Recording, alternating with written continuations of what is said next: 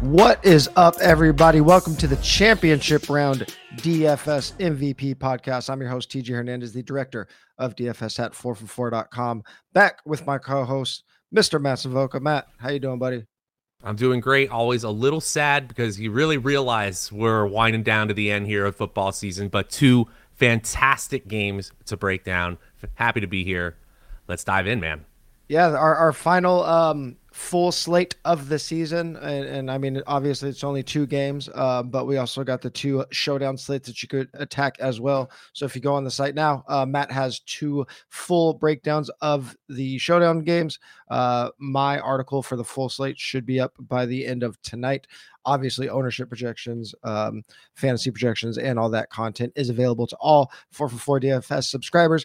If you are just kind of checking in at the end of the year and you want to dabble in DFS, this is a really good time to check out 4for4. Click around the site, see how we do things, so you're all prepared for next year. DFS subscription is only $6.99. We go through Super Bowl, so we will have that big Super Bowl slate. And because it's only one slate, DraftKings and FanDuel usually throw some pretty big prize pools for that showdown slate on Super Bowl. But let's get right into this two-game slate. As always, two-game slates are pretty tricky. My least favorite size slate to play because there's really only so many things you could do. If you're going to play any type of even reasonably large field tournament, you're probably going to end up playing one or two players just don't project well or just aren't good plays. But to get unique, you kind of have to do that. Like a low owned player, a low owned core player on a slate this size is still going to be in that like mid 30s range. So no one really like easy contrarian. But let's get into this game breakdown last week. Just kind of talk about the matchups from both sides of the ball, which I mentioned you always break down really well in your articles, and then we'll go over some of the players that we like to maybe throw some darts at and how we can use ownership and leverage projections to try to get a little unique on the slate.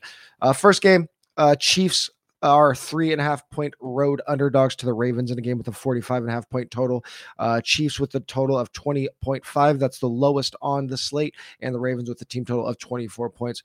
Both really good defenses by schedule adjusted fantasy points allowed. Ravens were the best defense in the league across the board.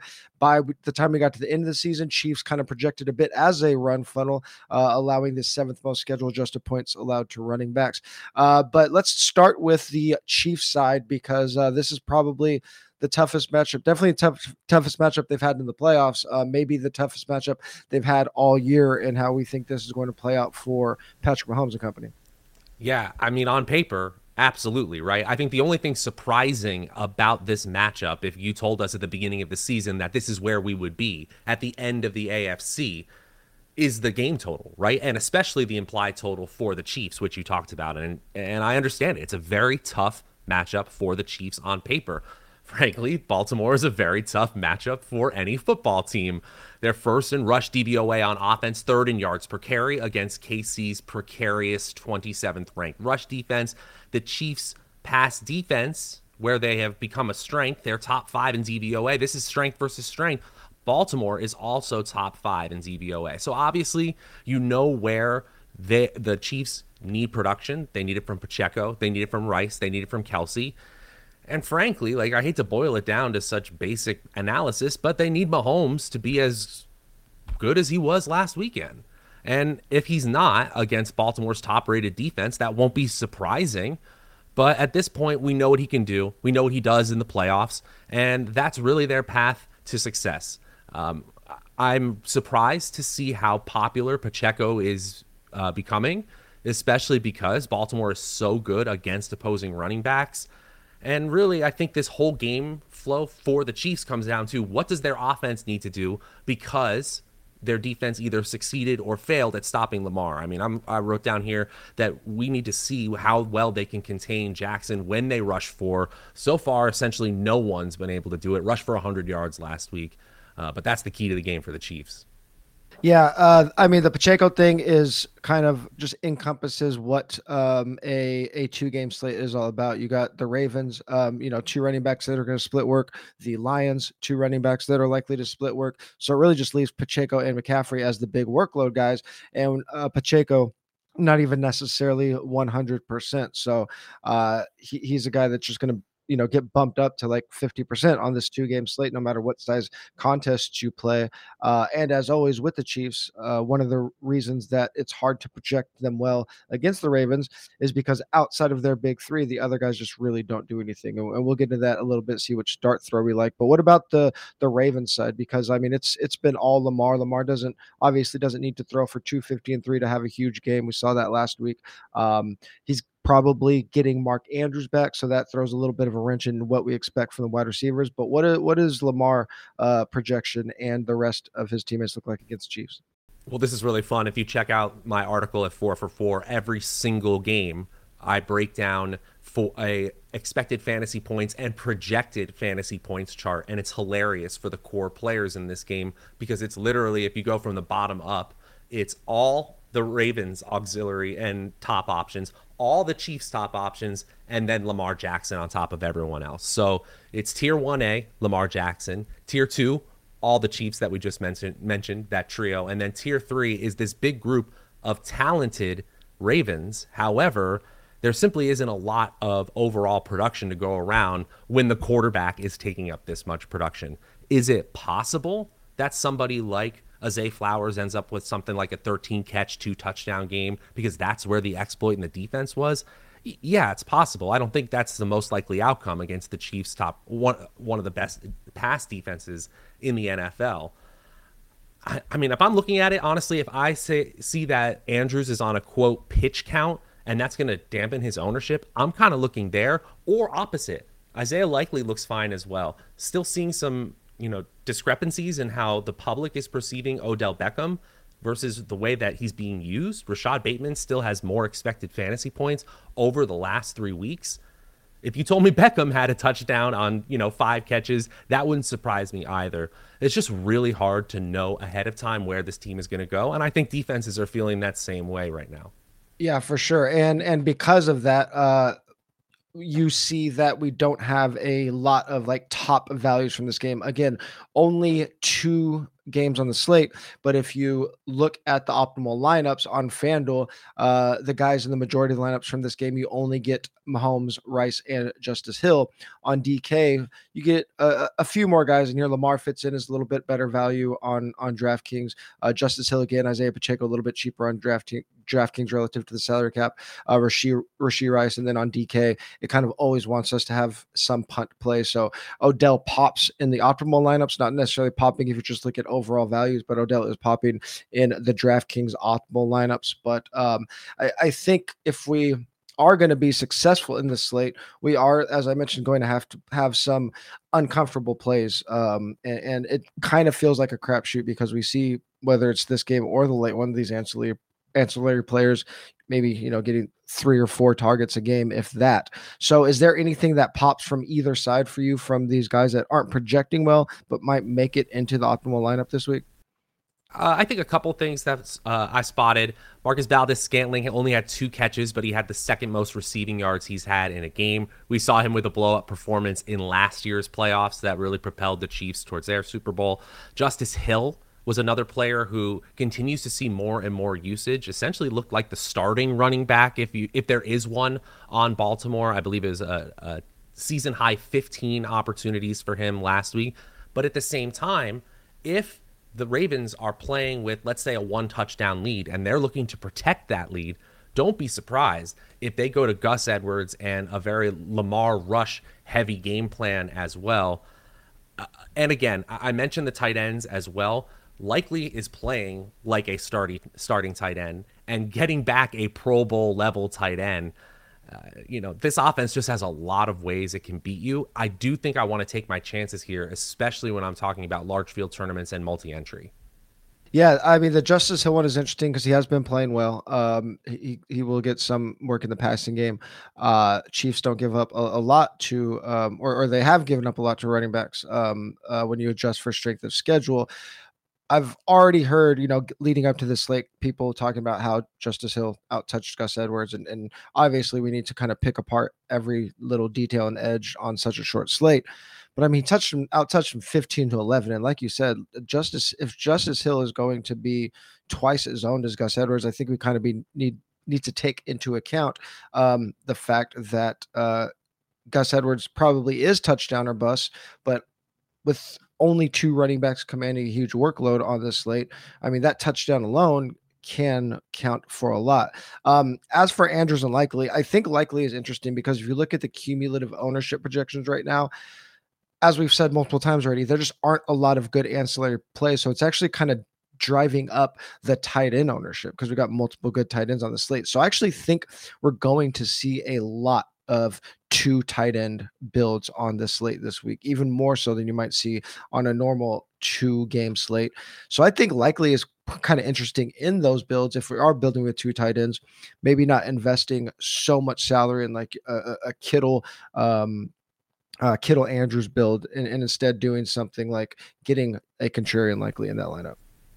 I like that a lot. And, if we're just looking over the course of the last 3 weeks, 5 weeks, or I was even looking back to week 11, just from a pure opportunity value standpoint, that makes a ton of sense. Just looking at the tight ends, we'll get to that next game, but there's just a lot of talent, a lot of really good yards per route run, and a lot of good opportunity value to go around, not to mention decent matchups. And I think one of these two players in Andrews or Likely is probably going to be left by the wayside by too much of the field, and that's kind of where I'm looking to get different.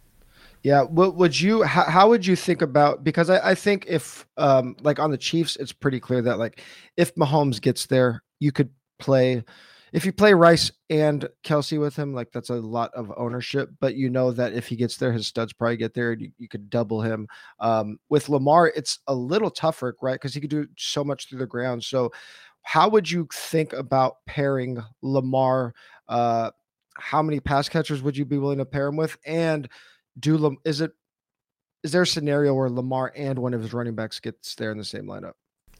I do think there is a scenario. So to answer your question, yes, when we're talking about a 2-game slate, that's the kind of way to differentiate yourself without getting way off the board. Because if you said, okay, Jackson does his thing and Justice Hill gets 15 opportunities again, that's enough opportunity value among those two players for them both to hit their ceiling.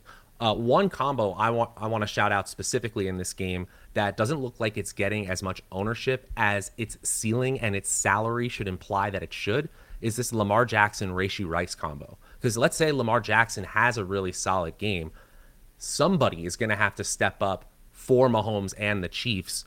Rice maybe doesn't get as much attention because of the way Kelsey played or the way that Pacheco is priced.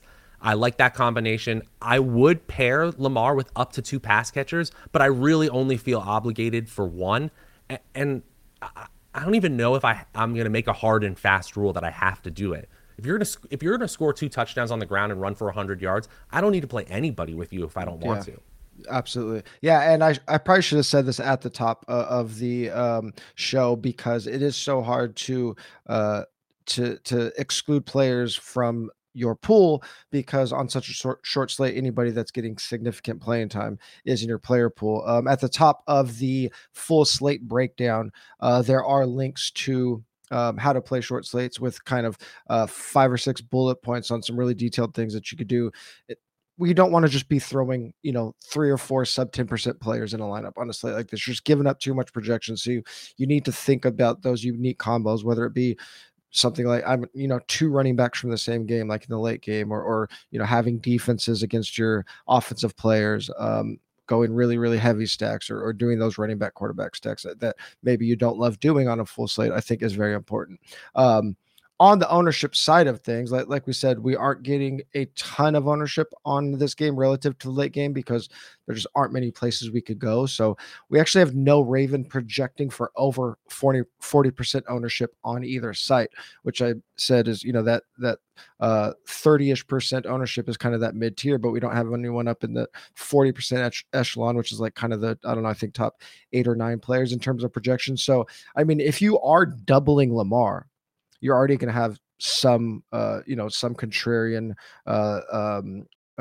benefit built in there just because none of the guys are projecting as mega chalk.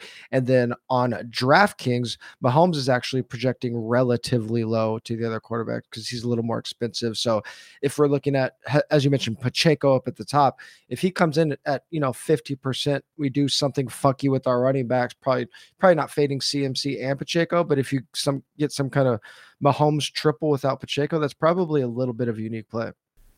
I totally agree. And again, we're really talking about game theory at this point more than what's actually going to happen in the game. Of course, once players get on the field, they are it's not about what salary you paid to acquire their services, but at the same time, this is really about the push and pull of where ownership is going and where the game flow could help us find an alternative path to a high probability lineup. Yeah, and I do think people are probably a little bit curious because we've just been talking about it so much in these playoff weeks about those Chiefs ancillary pass catchers. I mean, I'm pretty comfortable that I just don't think Mecole Hardman is going to do it. But we saw Noah Gray get an increased a little bit of increased snap share last week. Justin Watson is kind of a guy that he's getting the route participation. Again, not going to get a ton of work, but I mean, is there anything that you saw from Justin Watson or Noah Gray that says they might be interesting factors? I know we kind of said we likely for the Ravens is like the deep dart throw, but anything on Watson or Gray? I would say that I am limiting myself at least to one of this group because I'm just kind of done picking.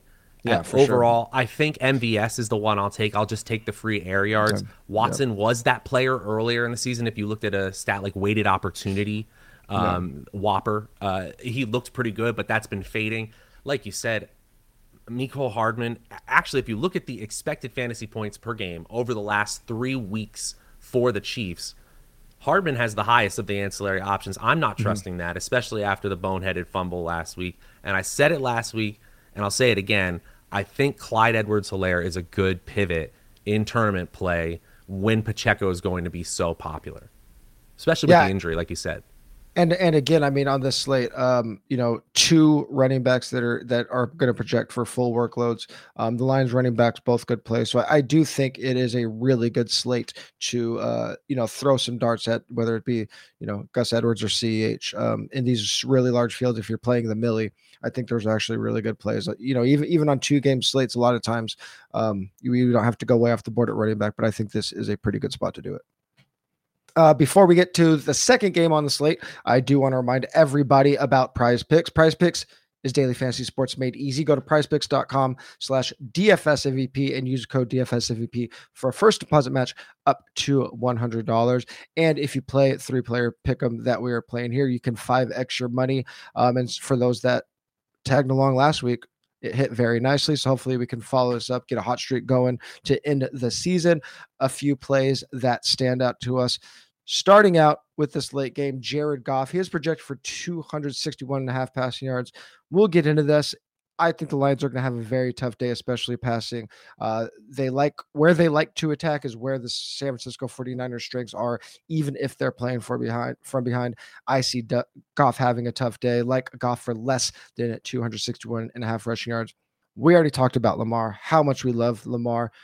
65.5 yard projected rushing is a huge total for a quarterbacks, but Lamar's just going to get there. Lamar's going to do his thing. He's going to do whatever he has to do to make sure this Baltimore offense is rolling. So I like Lamar for more than 65.5 rushing yards. And then again, in this late game, Jahmyr Gibbs, 22.5 receiving yard projection. No, I said I don't like Goff, but I do think that there's going to be a lot of dumping down. Jahmyr Gibbs has cleared 40 yards in each of his 2 games in the playoffs after only doing that twice all year. So they're using him in the pass game like Jahmyr Gibbs for more than 22.5 receiving yards this week. Again, 5 extra money with that 3-player pick 'em. Don't forget to go to prizepicks.com/DFSMVP and use the code DFSMVP for a first deposit match up to $100. Prize Picks is daily fantasy sports made easy.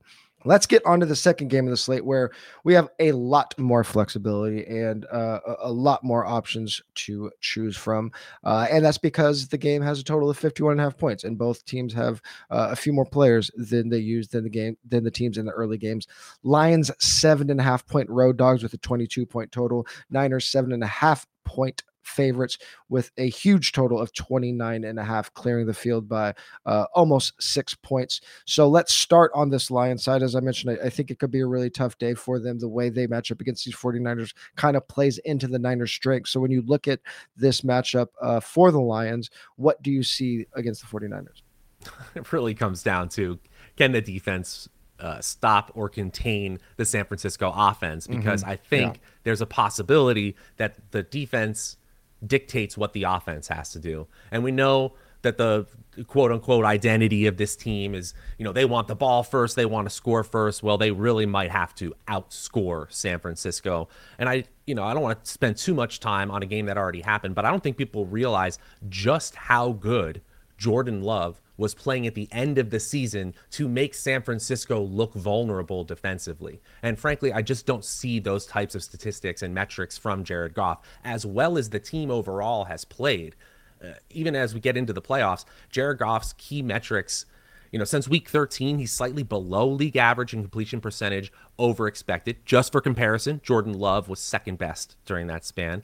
Jared Goff just above league average in true drive success rate. Jordan Love was third best in the NFL. And Jared Goff was just above league average in EPA. Jordan Love, again, second best in the NFL during that span. This was a superstar in the making quarterback, making San Francisco look slightly vulnerable. Unless Jared Goff can play like that, I don't really know how this team gets it done. So I'm kind of agreeing with your assessment here. I think it's possible that Detroit has a good enough offensive coordinator and good enough weapons. Like you said, Jameer out of the passing game. Amon-Ra is going to get his, and Laporta is off the injury report, where it's possible that they can make this a shootout. I talk about that in my article as one of my most likely scenarios, is that this game actually goes over its implied total. But if you're asking me what really happens here, I think they have a rough day, like you said. Does that make Amon-Ra unplayable? Absolutely not. Does that make Jahmyr Gibbs unplayable? Absolutely not. The one player I'm probably fading or being under the field on is Jared Goff. I don't think he necessarily has to get there, even if his top skilled players do hit their projection. Yeah, and we'll get into the players a little bit after we get through the 49ers matchup side, but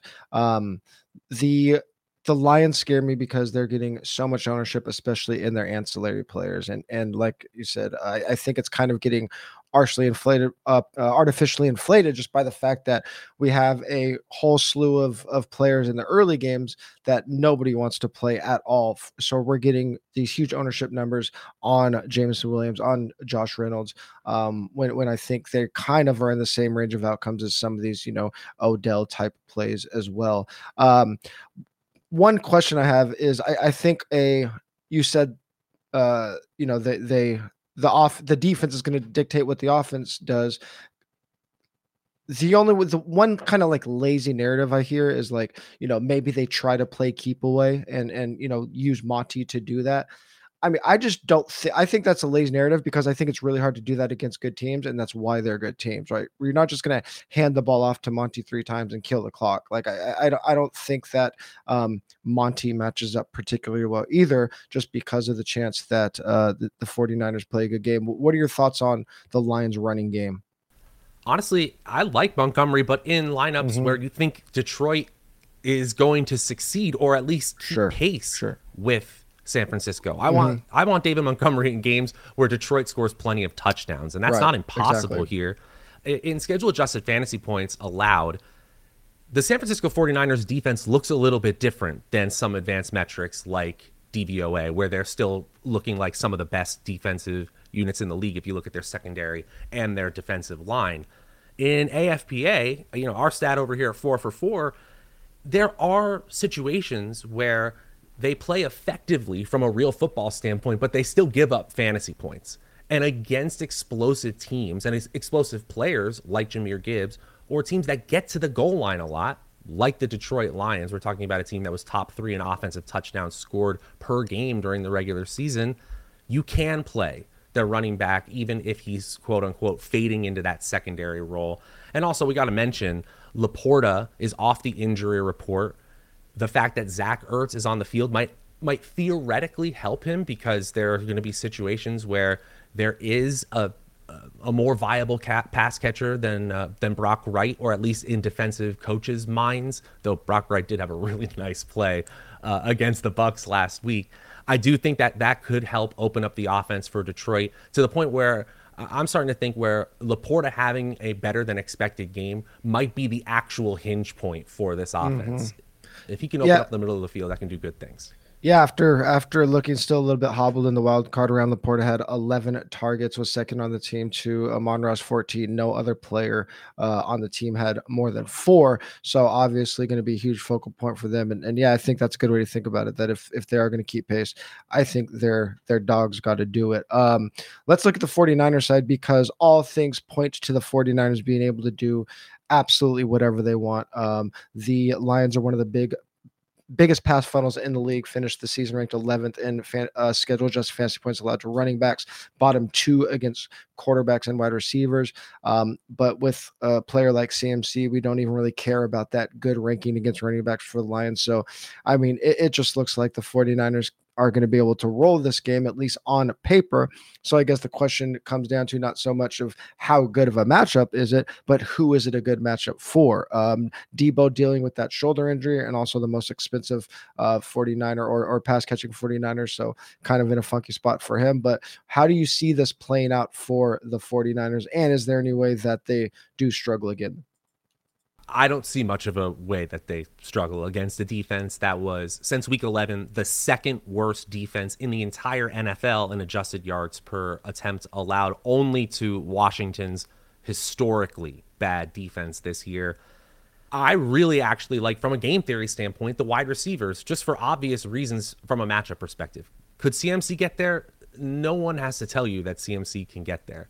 But we just got word from Adam Schefter right before that we started talking about this, that Deebo Samuel will play in this game. So that means they're going to be full strength for this game. I particularly think that people are still underrating the effectiveness of George Kittle, just because, again, the talent pool around him is so good. But we're talking about the highest QB tight end QB rating when targeted, the most yards per route run, and somehow just 6th in fantasy points per game. We saw what he can do in just one play last week. So if you're asking me what the best matchups are, I actually think it's this wide receiver tight end trio. Plus, there's the game theory aspect where everyone's going to be gravitating to Christian McCaffrey. He's the best value play on both sides, so it's not a bad play. But just because people are going to be less inclined to go there and the matchup looks great, that's where I want to put my money on. Yeah, depending on the size of contest you're playing in, McCaffrey's going to be anywhere from 60 to like maybe 80% owned. The problem is on FanDuel, he's crazy expensive. He's over, I think he's at 11 on FanDuel. Yeah, and he's 9 on DK. But he's also projecting for 6 more points than any other player on the slate by DraftKings points. That's a huge gap. Lamar down at 20, CMC almost at 27. So relative to the field, his projection is just huge.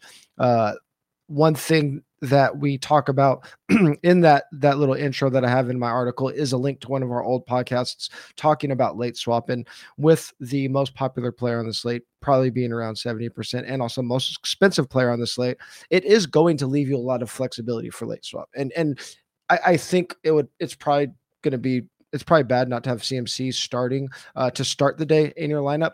But if you have a rough day early and CMC is going to be in 80% of your lineups, like, you have to have some pretty big swaps coming here. So yeah. And to your point about it being a good setup for Kittle, I mean, this is you don't get a stronger tight end slate on this 4-game slate, but with such a good tight end field, Kittle is still projecting as our best tight end value on both sides. So I mean, yeah, the studs look like they're going to stud, but they're also going to be pretty highly owned. Kittle is going to be around 50% on DK. So if you're starting with Kittle McCaffrey lineups and you whiff early, even on 1 or 2 plays, probably want to be getting off them. And I mean, Debo, like I said, probably the lowest owned in that group. And you're not really sacrificing that much ceiling. Mm-hmm. That's the thing is, right. Yes, CMC ceiling is higher than everybody else's, but it's not so much higher all of these players that we're talking about in this San Francisco trio are more than capable of a 30-point score here. The player that I think might be overlooked as well is Ayuk, who only finished the season third among wide receivers in yards per out run. He's absolutely terrible.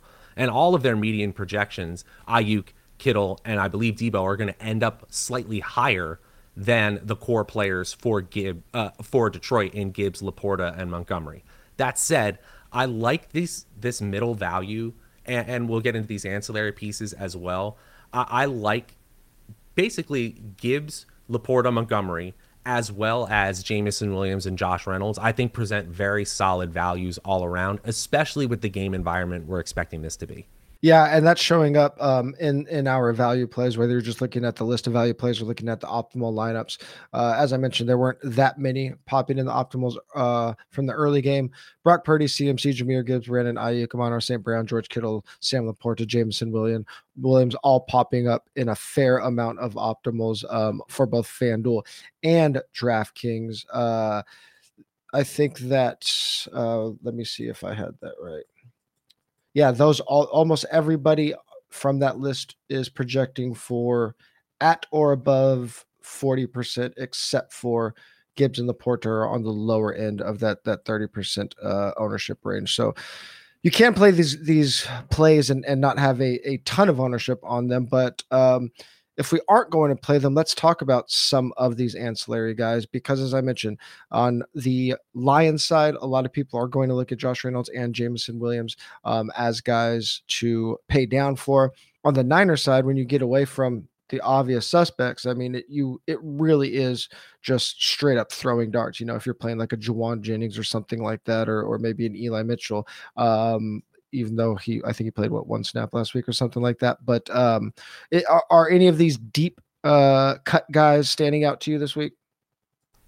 No, is the short answer. This is, as I say a little bit in my article, the auxiliary pieces for Detroit are utilized so much differently, read more, than the San Francisco auxiliary pieces.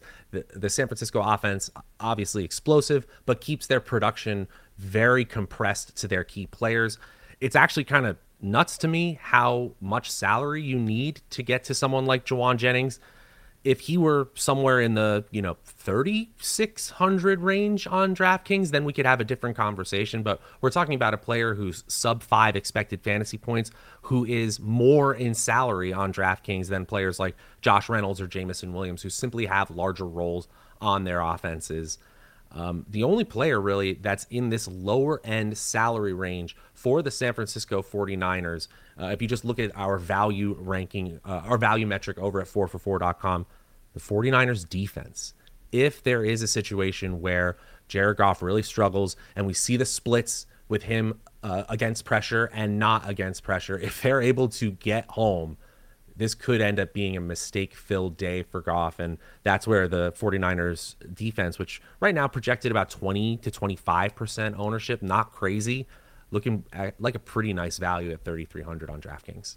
Yeah, is there is how heavy would you go on 49ers builds and still play a DST in a 49ers onslaught? Because obviously, if their defense is scoring or even scores a couple touchdowns, that potentially caps some of the upside of their players. But they can also just go out there and still drop a 50 burger and have 3 players get there. So, how heavy are you willing to go on an onslaught with a DST in the same lineup? I hadn't parsed this out fully, but I'm thinking I'm playing this more like Showdown, where I'm happy to actually go with a full onslaught lineup. Yeah. Is it slightly lower probability than a 1-game slate? Yeah. But I do think that there are scenarios, low probability as they are, where CMC hits, 1 or even 2 of Kittle and Ayuk and Samuel hit, and the DST is the only one, let's say, with 3 sacks and a touchdown. The others have middling scores. I think that is in the range of outcomes for this team. Probably not going Purdy, 2 of the stars, and the San Francisco defense, because that's just a lot of things that need to break right to get to the very top of lineups or of contests. Yeah, I do think that if people are onslaughting 49ers or doubling Purdy, it could be a little bit expensive, especially if you're including CMC in those stacks. And because of that, I think a lot of people are going to be very intrigued by using Josh Reynolds or Jameson Williams as the bringbacks because it's going to save them salary. On DraftKings specifically, like it's right now we have Amon-Ra projecting like at or below Williams and Reynolds on DraftKings in terms of ownership. If that happens, it's like one of the most egregious things that's possible on a 2-game slate, and I'm doing everything I can to get Amon-Ra St. Brown in my lineups, whether it's with a stack in this game or just as like a I guess we probably don't have too many one-offs, but just not in an obvious stacking situation. And also with that, I should note that the reason it is very hard to project ownership on slates like this is because it comes so much down to the size of your contest and your specific contest. We could see ownership wildly, even between similar size contests. If you're playing a couple different 100-mans, you could see a Monra at 45% in one and 25% in the other. And that's what makes this very difficult. That's what makes things like paying attention leading up to the late swap to take advantage of these things, and why we should be doing things like coming up with these unique builds, leaving salary on the table, because if we do get ownership wrong, we still want to give ourselves outs to be unique. So maybe doing some things in the optimizer where you're leaving $800 or $900 on the table on purpose. I really like that a lot. Not to mention, if we think of ownership instead of just in single player values, in group values, we've talked a lot on this show about duos and trios of players that we really like. I'll mention another one here. A combo I'll have a lot of with the San Francisco 49ers is Jared Goff, because Goff gets the ball right back. Let's say it is kind of a shootout scenario, but San Francisco's getting home, they're getting sacks, they've got the turnovers, and they're, let's say, the only ones who get a touchdown defensively. They'll probably end up in the optimal. That doesn't mean Goff had a quote unquote bad game overall. So I do think when you start to look at 2 and 3 player combos, then that ownership or projected ownership can start to get a little bit more consistent. It's still wild and all over the place, like you mentioned, but at the very least, it can smooth it out a bit. Yeah, and earlier you said you don't want to be overweight on Goff, but I mean, if you're playing something like 100 lineups, Goff is projecting sub 20%. So you can have 6 or 7 Goff lineups out of your 100, and still give yourself some outs that way. I'm really going to be looking to Gibbs on the slate, as I mentioned. CMC and Isaiah Pacheco, the only ones that are projecting for huge ownership numbers and huge workloads, and with Gibbs and Monty keeping each other's ownership in check, and the most likely thing to happen is a Lions playing from behind and maybe even playing behind very big. I'm really going to have my eyes on Gibbs, and then just kind of getting away from chalky Reynolds or Williams and trying to get to some of these earlier dart throws that we talked about, like the Likeleys, like the Zay Flowers. I think it's probably the easiest with the getting away from the cheap chalk wide receiver, even on a slate this short, is always one of my favorite ways to go against the grain. I like it a lot. And as we mentioned earlier, the big game theory aspect, this 2-game slate, you have to consider late swap, especially when playing Christian McCaffrey. I mean, it's pretty obvious that Christian McCaffrey and Lamar Jackson have different ceilings than all other players on this slate, but it's not impossible. And when you have a lineup that is struggling a bit after the earlier game, you really need to think long and hard about the decisions you're going to make. Do that beforehand. You're going to enjoy your Sunday much better that way as well. Yeah, absolutely. And again, some more detail on those concepts are in the article going up tonight. Those showdown articles are already up for 4 subscribers. That does it for the final full slate podcast of the year. We will be back with a Super Bowl showdown slate podcast the Friday before Super Bowl. Probably will be a little bit on the shorter side. Might throw some fun things in there just to keep it intriguing. And the T-Map team has some pretty fun podcasts leading up to the Super Bowl as well. So make sure you are subscribed to all the 4 podcasts. Please rate and review on whatever podcast platform you're listening to. As always, 5 stars helps out a ton. If you're watching on YouTube, please like the channel, please subscribe to the channel, and hit that notification bell so you know when we are going live. And as I mentioned, if you haven't signed up for the DFS subscription yet, only $6.99. Just get a little taster before the season ends. Get used to the site so you can be locked and loaded when we are back here for the 2024 season. And leading up to kickoff on Sunday, you can catch Matt and I in the Discord. You can also catch us on X/Twitter. Matt is at Draftaholic. 4for4 is at 4for4 Football. I'm at TJ Hernandez. We'll talk to you guys in 2 weeks.